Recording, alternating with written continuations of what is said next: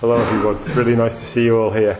I really appreciate the effort everybody makes to get here, both in their time and finances, and for those of you who've come for the first time, your bravery in coming as well, because I know it takes a lot of courage to come to something new, where you're with people who don't know you, and your credentials aren't known, and you may be embarrassed or show yourself up, or all those kind of things that we fear.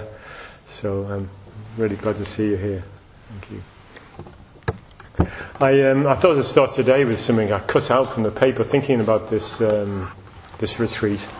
The title of which, as always on these retreats, Ken chooses, and I'd like to thank him. There he is, for his pungent and coruscating and penetrating talk yesterday, which set us all going, I think. A mixture of joy and despondency at the potential and the reality.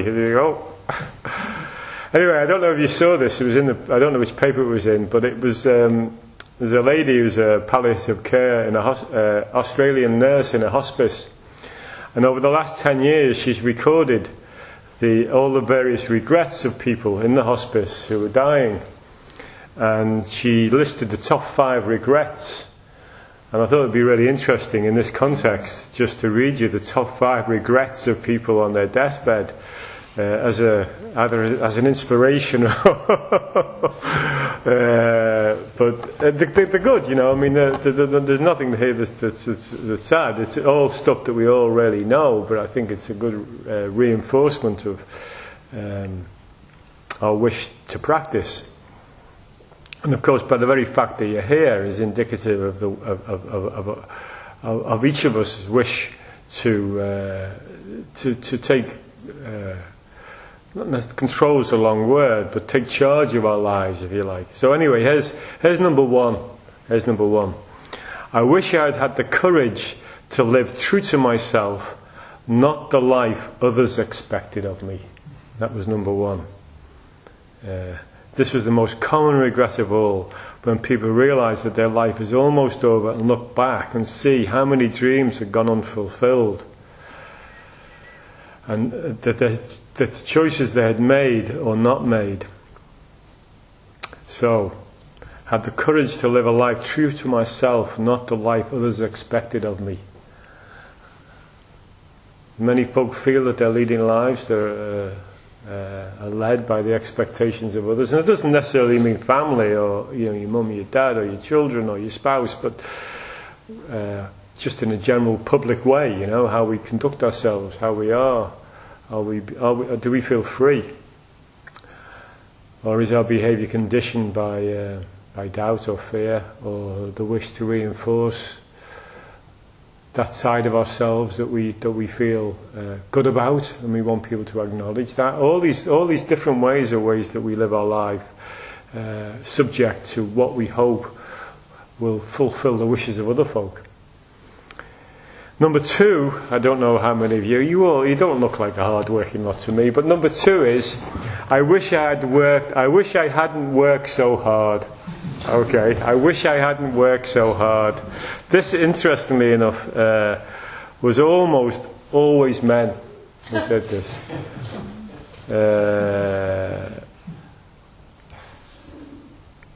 What she said, all of the men I nursed deeply regretted spending so much of their lives on the treadmill of a work existence. I don't know if that resonates with anybody, but I wish I hadn't worked so hard. Pardon? Won't be one of yours, okay.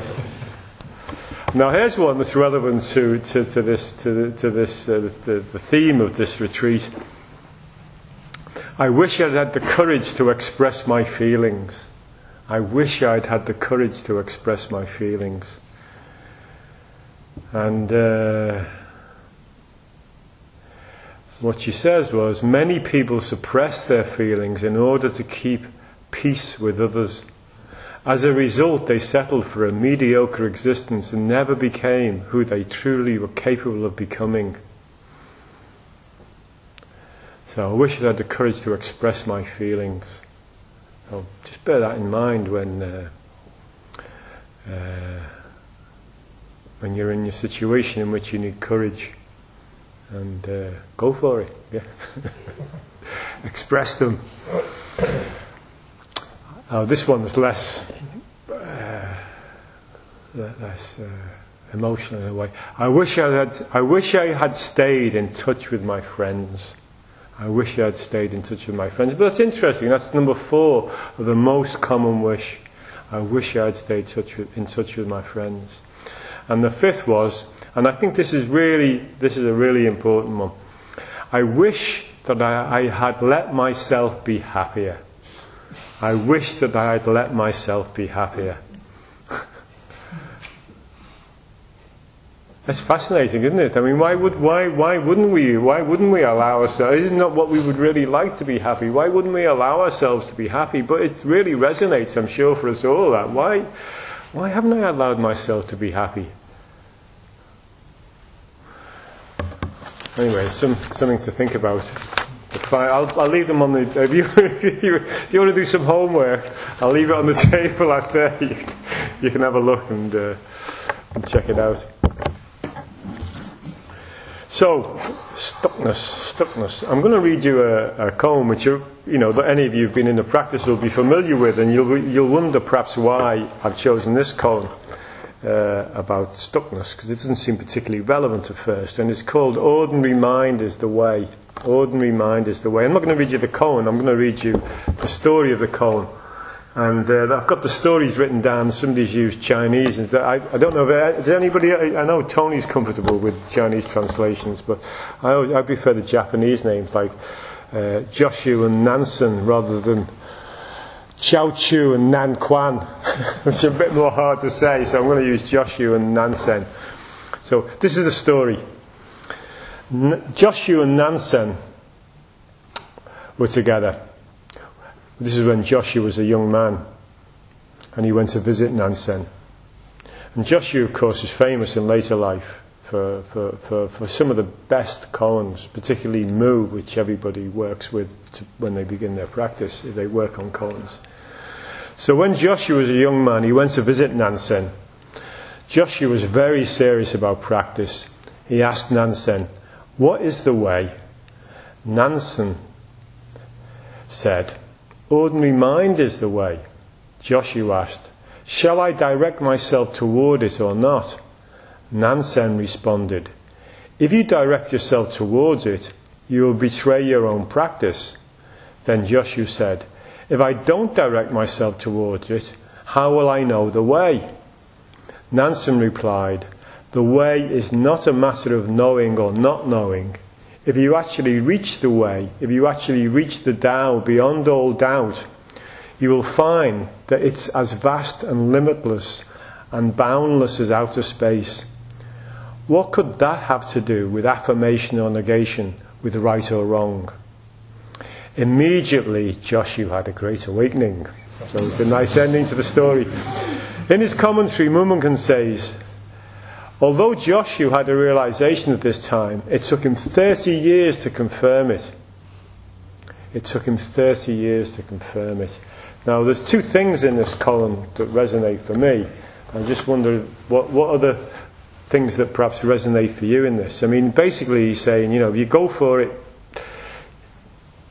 that's wrong. If you don't go for it, it's wrong as well. He's saying but when you do find the way, it's vast and limitless. And for me, I'm not. This isn't what strikes me, but I just wanted to say that to put this whole thing into context, all our doubts and worries and fears.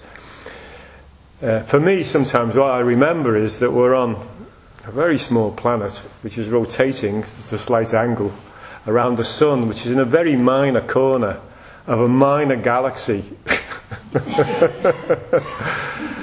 With more galaxies than grains of sand, and we occupy a mere dot on that tiny world. Our concerns and our doubts in this context are not that significant. Although for us, obviously, they really feel it. But sometimes, just to lessen the impact of that, it's worth remembering that finally it's vast and limitless. Anyway, there's two points in the cone that resonate for me to do with this workshop. I wondered, any strike for anybody? I'm sorry, I spaced out when 2 or 3 phrases of it. Yeah. Would you mind reading the covenant bit again? Reading. Would you mind reading it again? Oh, it's quite long. It's quite long. Basically, he's saying the ordinary mind is the way, but you can't go toward ordinary mind, and you can't stay away from it either. So how do you manifest this ordinary mind? And then Mumonkan's commentary is that although Joshu had a great realization, it took him 30 years to confirm it.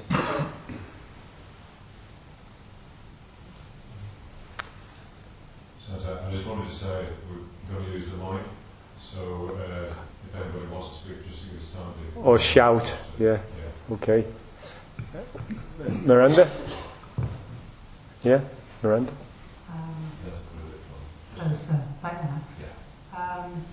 It's just, for me, it's about do I act or do I wait for it to happen? Yeah. And which is what you were talking about earlier. Yes, yesterday, yeah, I was. You were. Yeah. And that's a lot of what it's about. Yeah. What the problem is for me. Yeah, good. Andy? My thought is that he was stuck for 30 years. He was stuck for 30 years, yeah, okay, yeah. Certainly that's something I wanted to talk about, yeah. That's one of the points for me. That it took him 30 years to confirm it, yeah. That sort of resonates with me. You can have an important experience in your life and yet still go on seeking, and push it to one side and say, there must be something else perhaps, and keep looking over Yeah. Thank you.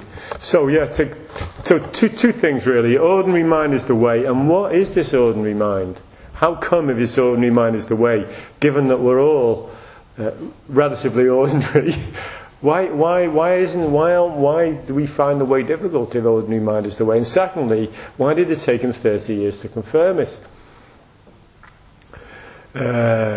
So I'll come back to the ordinary mind, but the 30 years, I think anybody that's been in this practice for any length of time, and for folks that are new to the practice, let me say that we're always returning to beginner's mind.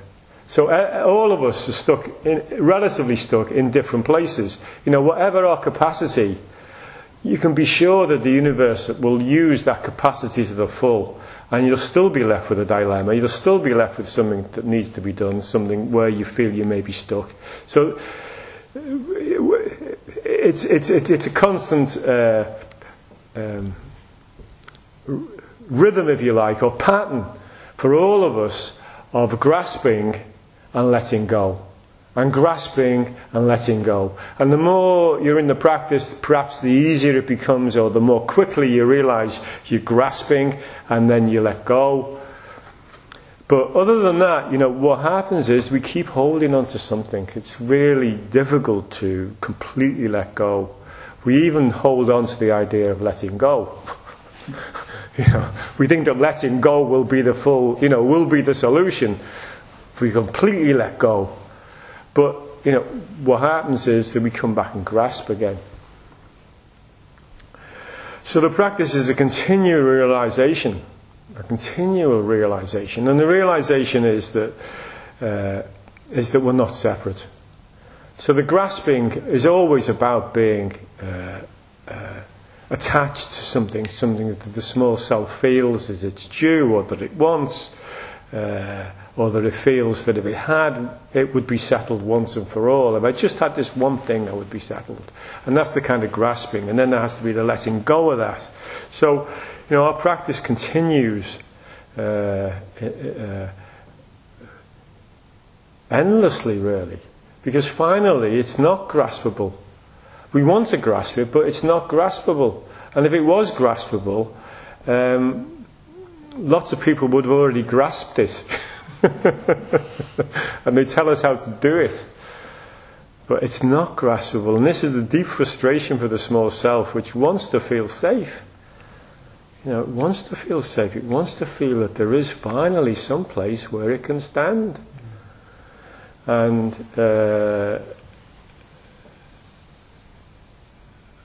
for that reason, we imagine that impermanence is our enemy. In fact, it's our freedom. Our enemy is greed, anger, and ignorance, which is what causes us suffering.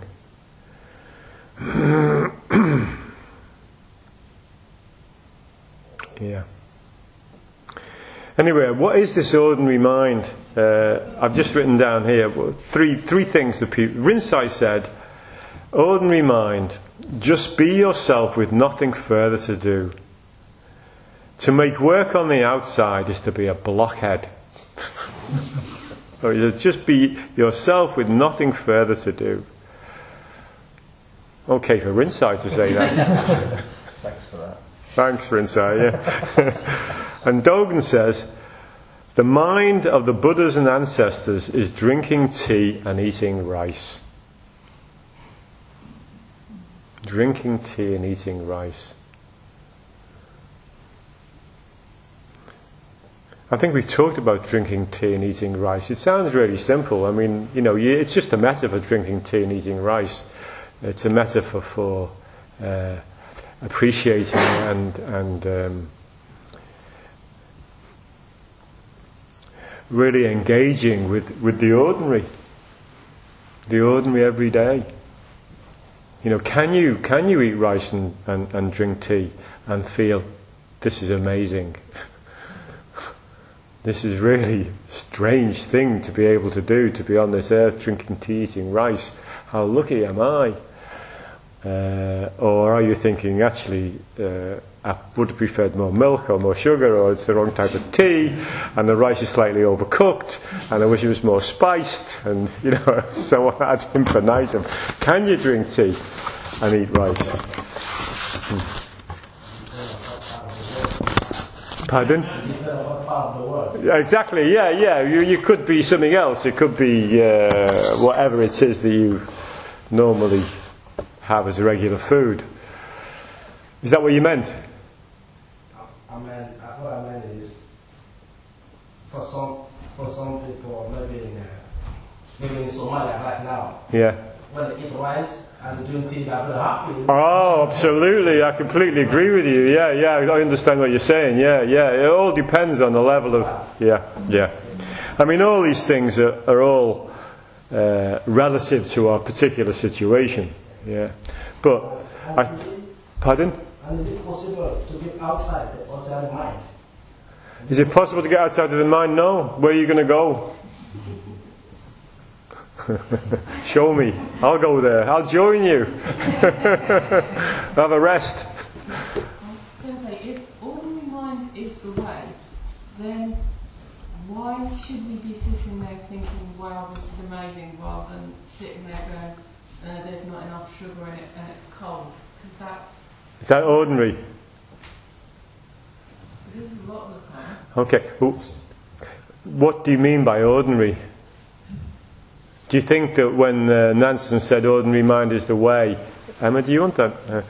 You might not. But when Nansen said ordinary mind is the way, do you think that he meant day-to-day ordinary mind, or kind of, every day on the bus, in the tube?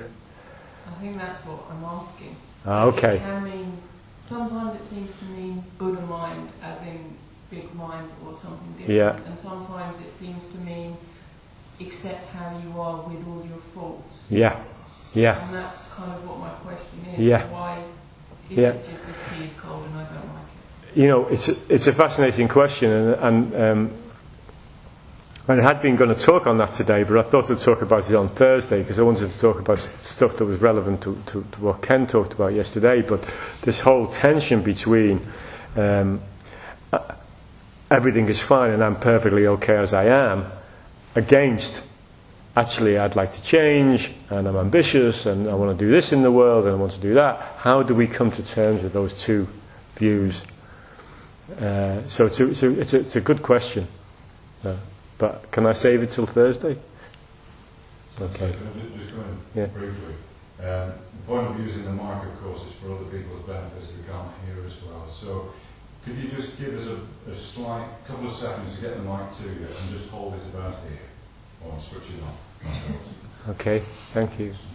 Okay, sure. Thanks. I feel like I should be doing a bit of karaoke with this. I'll spare you that.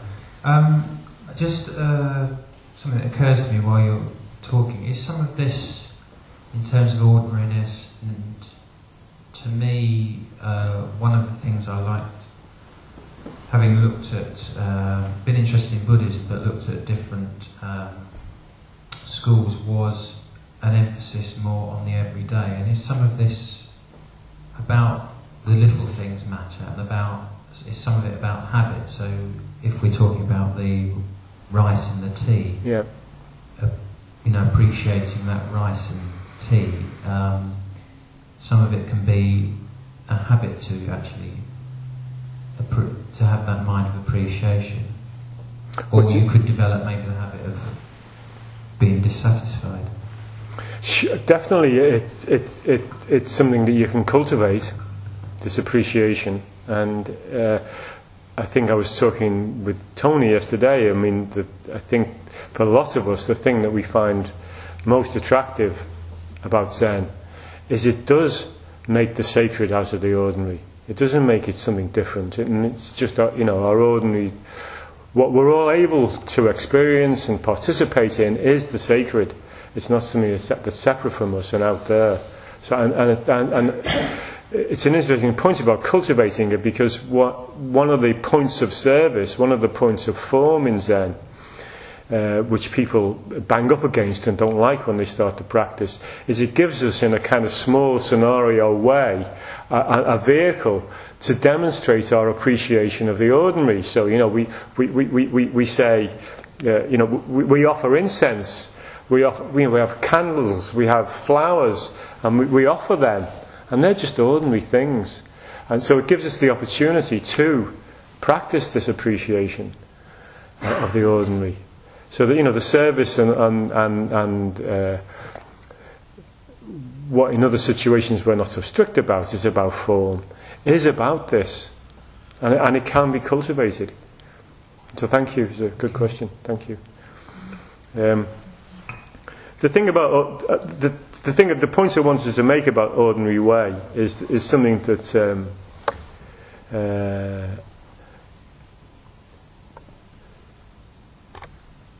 what I've written down is that deep down we want to know, we want to be, we want to have something, we want to hold on to something, we want to be somebody, we want to have comfort any time, every day.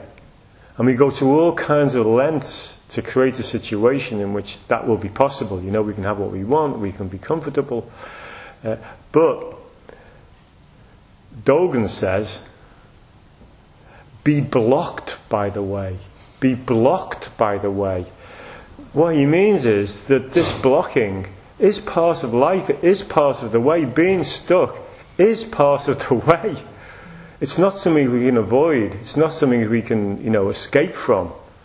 It's not something that we need to be resentful of, or feel we're different because of, or that we're a failure because of. Everywhere we look, we're going to be blocked. You can't escape it. So when he says, be blocked by the way, he means be the block. That is the way. Be whatever it is you're stuck with. And all the efforts that we make to separate ourselves from the painful things in life is actually the process that causes us the trouble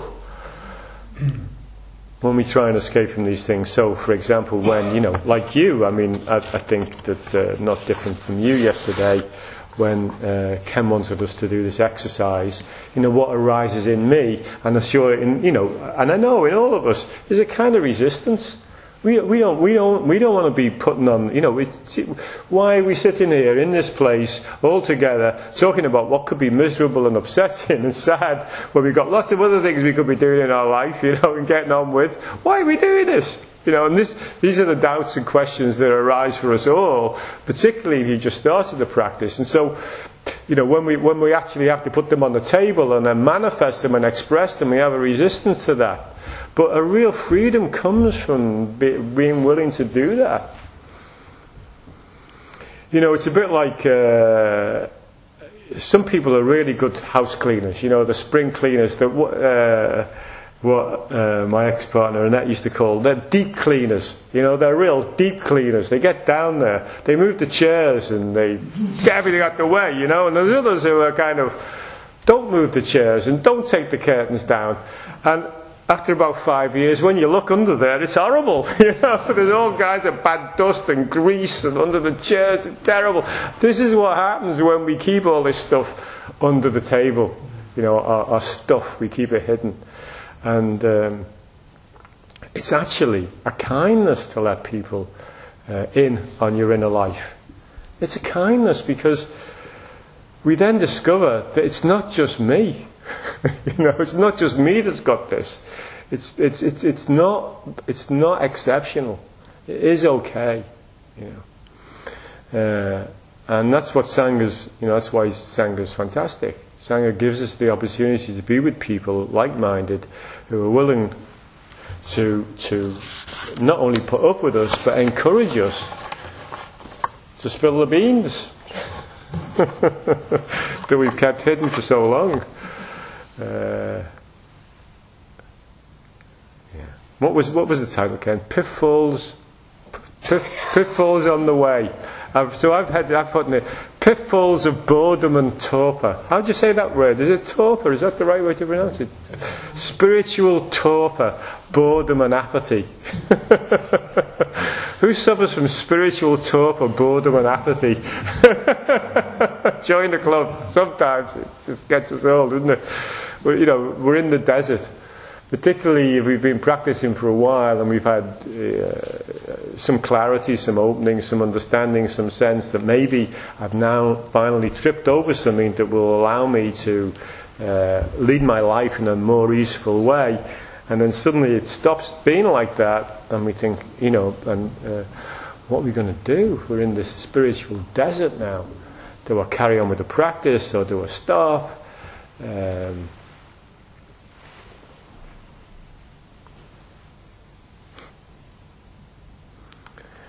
When our lives feel monotonous, repetitive, they make no sense, you've tried everything, still you feel stuck, nothing works. So we start to look outside usually at that point. It's either friends, family, the job, I need a new partner, I need a divorce. So we look at all these things, and then finally, if we're in the practice, and finally, what's good about Sangha is we're encouraged. We think, now's the time to turn my gaze inwards again. Turn the gaze inwards.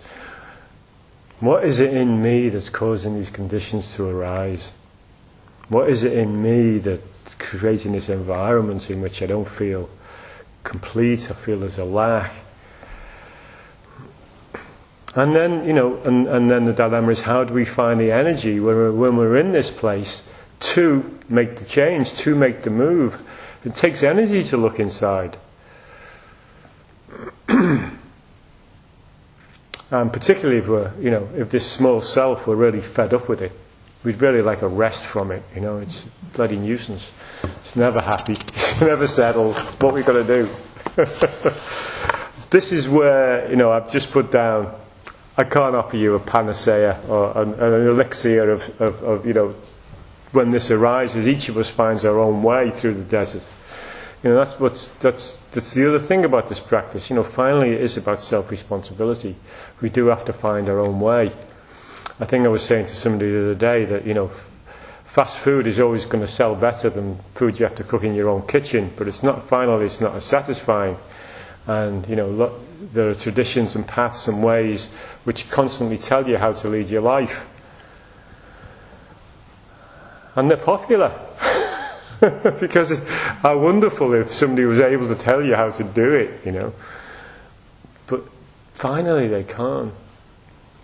But ordinary life, ordinary mind is the way. One antidote is offered by this koan, which is to really focus on the mundanities of your life.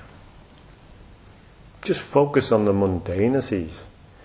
Does the house need cleaning? Do I need a haircut? Do I need a good bath? Do I need some exercise? Am I eating properly? All these kind of mundane things. Ordinary mind is the way. You can really use them. You can really just surrender to the place you're in.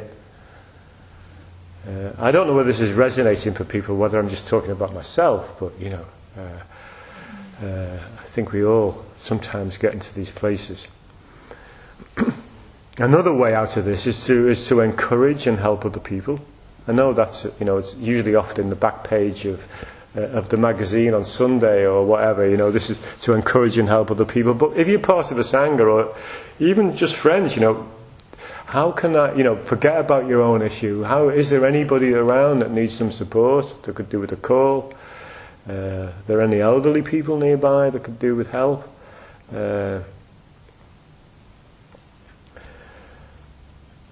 Because even me now talking, even this Dharma talk, it's not, I hope that it encourages you, but it also encourages me, So when we encourage other people, it's a way of encouraging ourselves, and it's helpful. And I think the most important thing for me, though, which I think is lacking, and I see it, I have more opportunities to see it because of doing interviews, is that we need to be more friendly to ourselves. We need to befriend ourselves and think of ourselves. How would, if somebody else came along and was in a difficult place, how would we be with them? We'd be kind and supportive, and yet often we discover that we're not to ourselves.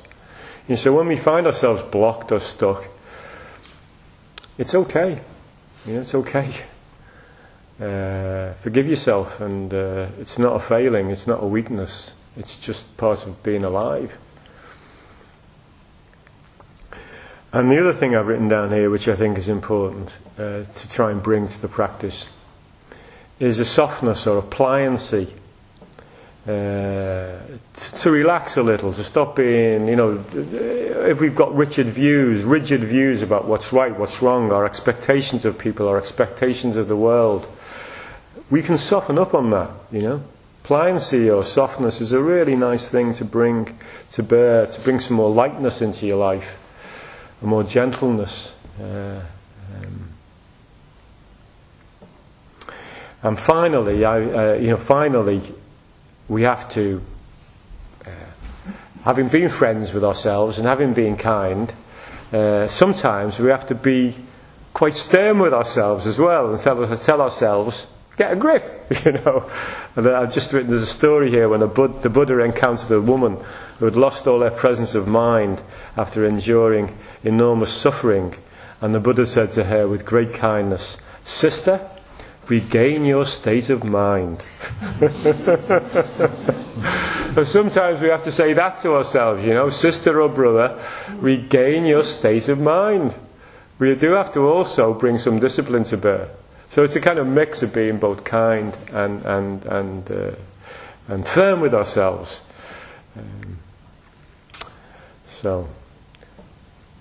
And we all do have the ability to do this. We all finally do have the ability to do this. I don't know if any of you that have had to deal with children who didn't want to eat their food or whatever.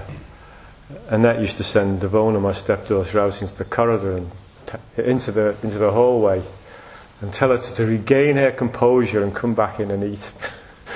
And I used to think it was really unkind.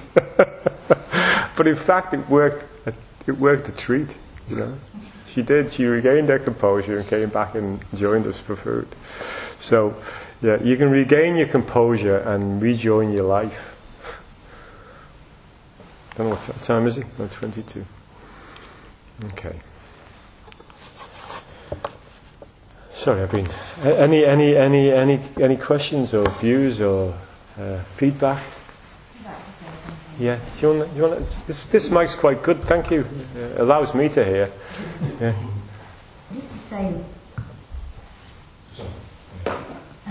Just to say about ordinary life and ordinary mind. I think one of the things I get from coming on sesshin, despite all the resistances and not wanting to come in the beginning, is that ordinary things do seem more vivid and wonderful. Yeah. Now, I don't quite know why this is, but it's definitely effect of sesshin. Yeah. During and afterwards, of course, unfortunately, it doesn't necessarily last. No. That's one of the issues, isn't it? Yeah. But ordinary things become more vivid. Yeah. For sure.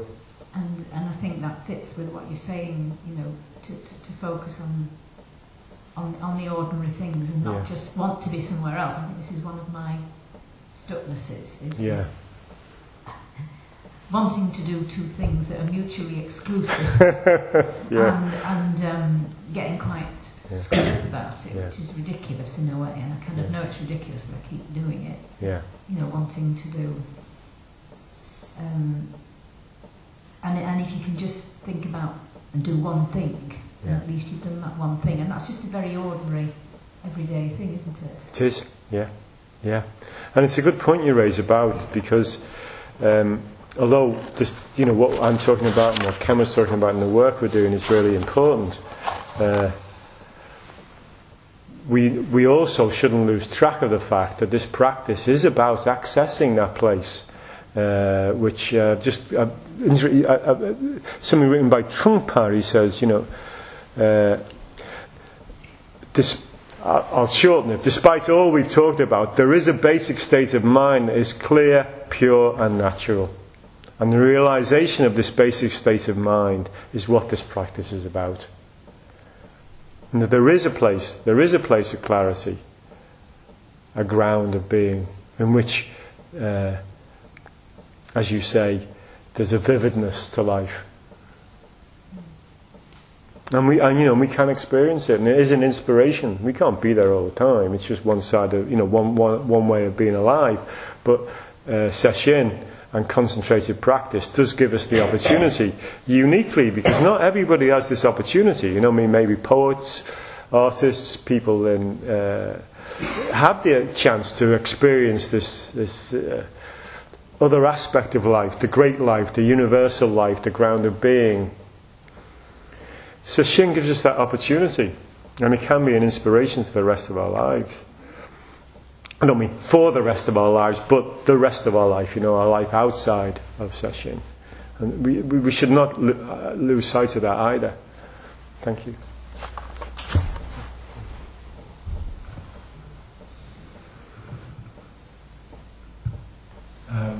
Sort of following on to that, in the koan it said Joshu had an experience of this ordinary mind. Yeah. And so he had an experience of that, and then it took him 30 years to confirm it. Did he say confirm it? Just I've written it down somewhere. Did he say confirm it? That's what I thought. Yeah. Khan's commentary said that it took 30 years to confirm it. Yeah, you're right. Had a realisation of the time, and it took him 30 years to confirm it. Yeah. I just wanted to know a bit more about that, because if you have an experience of it, what does it mean to take time to confirm it?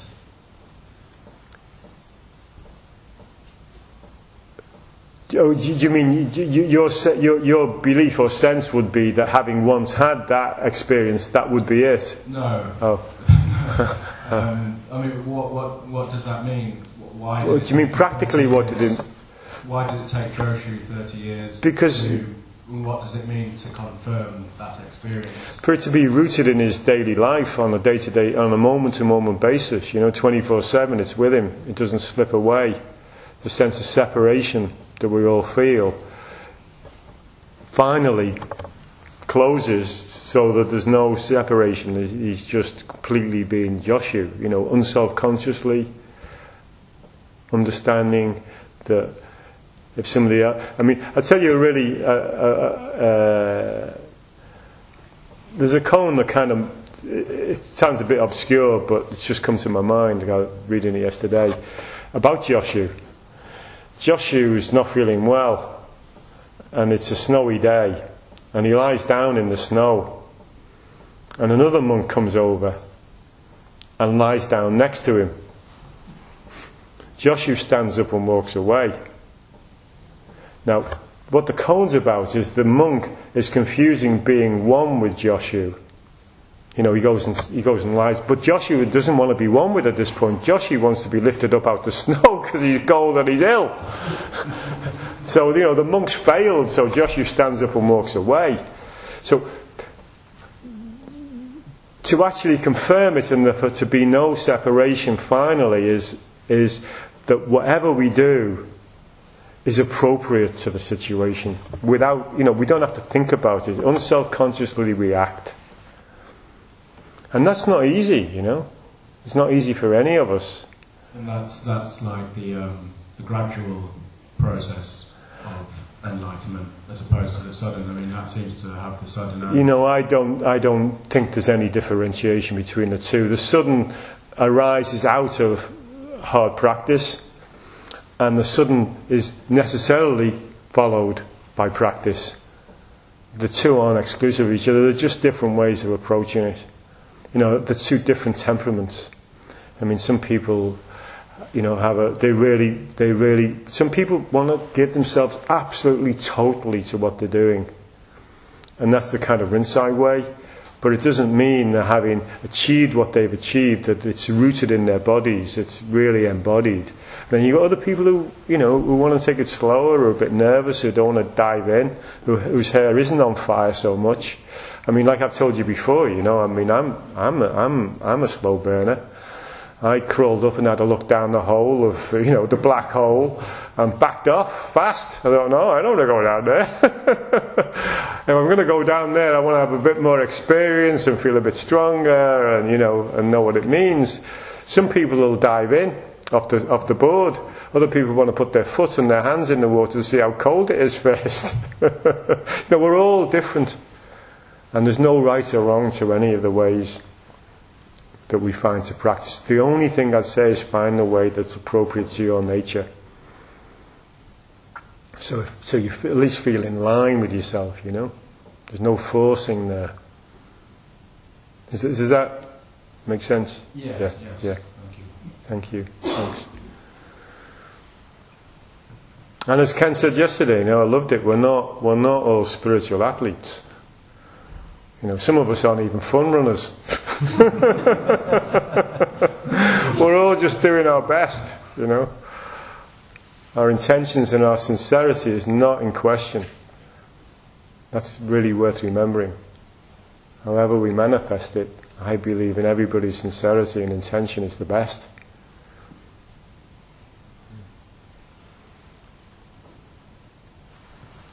Oh, the mic. Yeah, I'd just like to say what an absolute joy it's been to hear that. Oh, thank you. It's so enjoyable because, you know, it's still crazy after all these years. Yeah. Well, you've done your time, yeah. Still, you know, and the shoulds come in, don't they? You know? Pardon? The shoulds come in. Oh, I should be. Yeah. After this just time. Hear that is such a relief. Thank you. And to me, thank you. I should say that we met yesterday in an interview room and realised that we'd met maybe 40, it must have been 40 years ago when when Rajneesh Orange Centre opened in Liverpool. I think it was the only city where it failed. Yeah. To really folk like us finally. Yeah.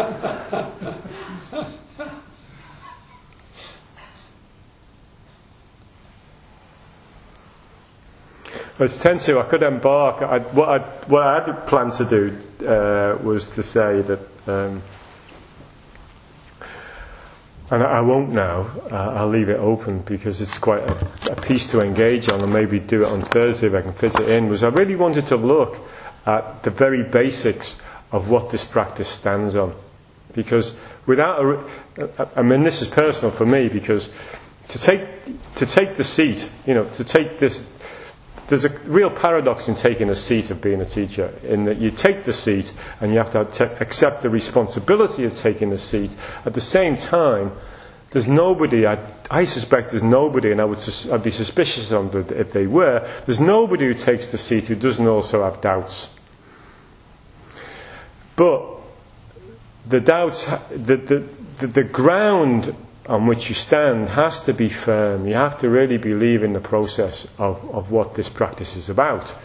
And the reason I believe in it is that Buddhism differs from most other religions. I mean, obviously I don't know them all, but it's not based on revelation.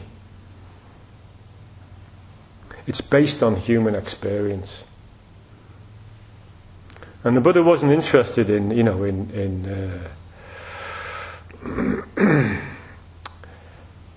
all the metaphysical things that arise for us. He was interested in only two things in a way. How do we relieve our own suffering, and how do we relieve the suffering of other people, and find the path to happiness and peace?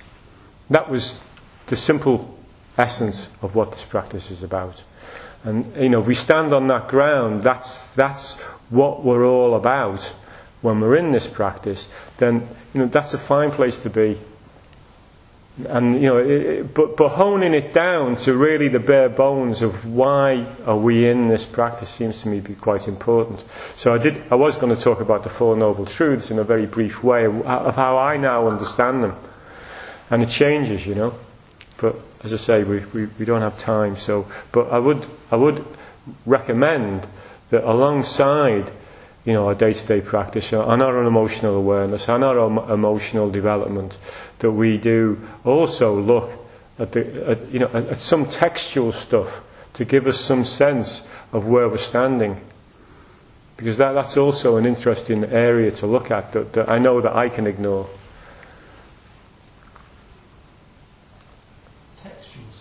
Yeah, like the texts of what did the Buddha actually say? What did he actually say? And what are the commentaries on what he said? And what are the repercussions of that? What is impermanence? What is emptiness? Why do people talk about emptiness? Emptiness, empty of what? These are really interesting questions. Yeah. So, good. I just wanted to say, in reference to that, and the question was asked before about taking 30 years. Well, my understanding is the Buddha took a further 40 years to teach, but also to continue his own practice. Yeah. And I guess the problem for us, as we've mentioned yesterday, is in this tradition, particularly in the Rinzai tradition, is the grasping mind really likes the idea of a one-off thunderbolt that solves your whole experience of life. Yeah. But of course that's a delusion as well. But I wanted to just ask you about one of the things that I get a bit stuck on, this sort of thing of practice as ordinary life, as ordinary mind. If I say, well, part of my ordinary mind is being angry, deluded, and ignorant. Angry, greedy at times, and ignorant. So in one sense, my small self is saying, well, that's part of my ordinary life, so why can't I just be angry, greedy and ignorant, and it'd be okay? It won't be okay though, you'll suffer. Yeah. Pragmatically, it's only about pragmatism. Yeah. I mean, of course, if you wanted to be greedy, angry and ignorant, you're fully entitled to be. Whether you want to carry the consequences of that is also up to you. Sorry, John, I'm not being personal to you. You know that. Yeah. In a general sense. Yeah. Thanks for the. Yeah. I mean, there's nobody up there there's nobody around and about going to make you pay for what you do except for yourself. Yeah. But I raised the question. And other people. Yeah. Sorry. I raised the question. Yeah.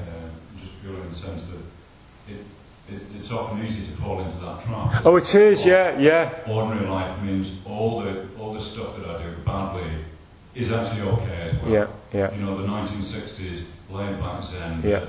it doesn't matter. Yeah. No? It is a trap. Yeah. And my assumption is that nobody in this room is going to fall into that trap. Okay, sure? It's just that really resonates with me too, because it sounds like what you were saying we were going to talk about on Thursday. Is this all right, or do I need to change? Yeah. It's a tension. It's a real tension. Yeah. Should I be trying to be different? Yeah. Or should I just be different? Am I trying to be? Yeah. Yeah. Or is that the problem? It's an alive and knotty question for us all. Yeah, I agree. Do I change, and how do I change? Do I need to change? I'd forgotten to say, but with reference to all this, I don't know whether anybody's. I wrote a short piece that we sent out on the mailing list, and I want to emphasise that what this is all about, and what Ken was talking about yesterday, is a flip of what we normally think about. We talk about bringing everyday practice. We talk about bringing practice into our everyday life. Much more important and much more relevant is to bring our everyday life into practice. That's more important. Bring the crap into practice. Don't be trying to take, blissful happiness and goodwill out into your life. Well, you can if you like, and it's good and it will work. But don't think that all that rubbishy stuff going on out there is not to do with your practice. That is your practice. We all live in the world. I think Trungpa's just published a book called Sex, Work and Play. And sex, work and play is the practice. In whatever proportions you want.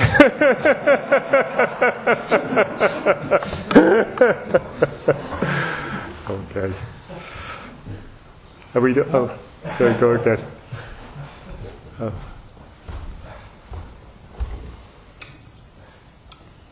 Just had breakfast in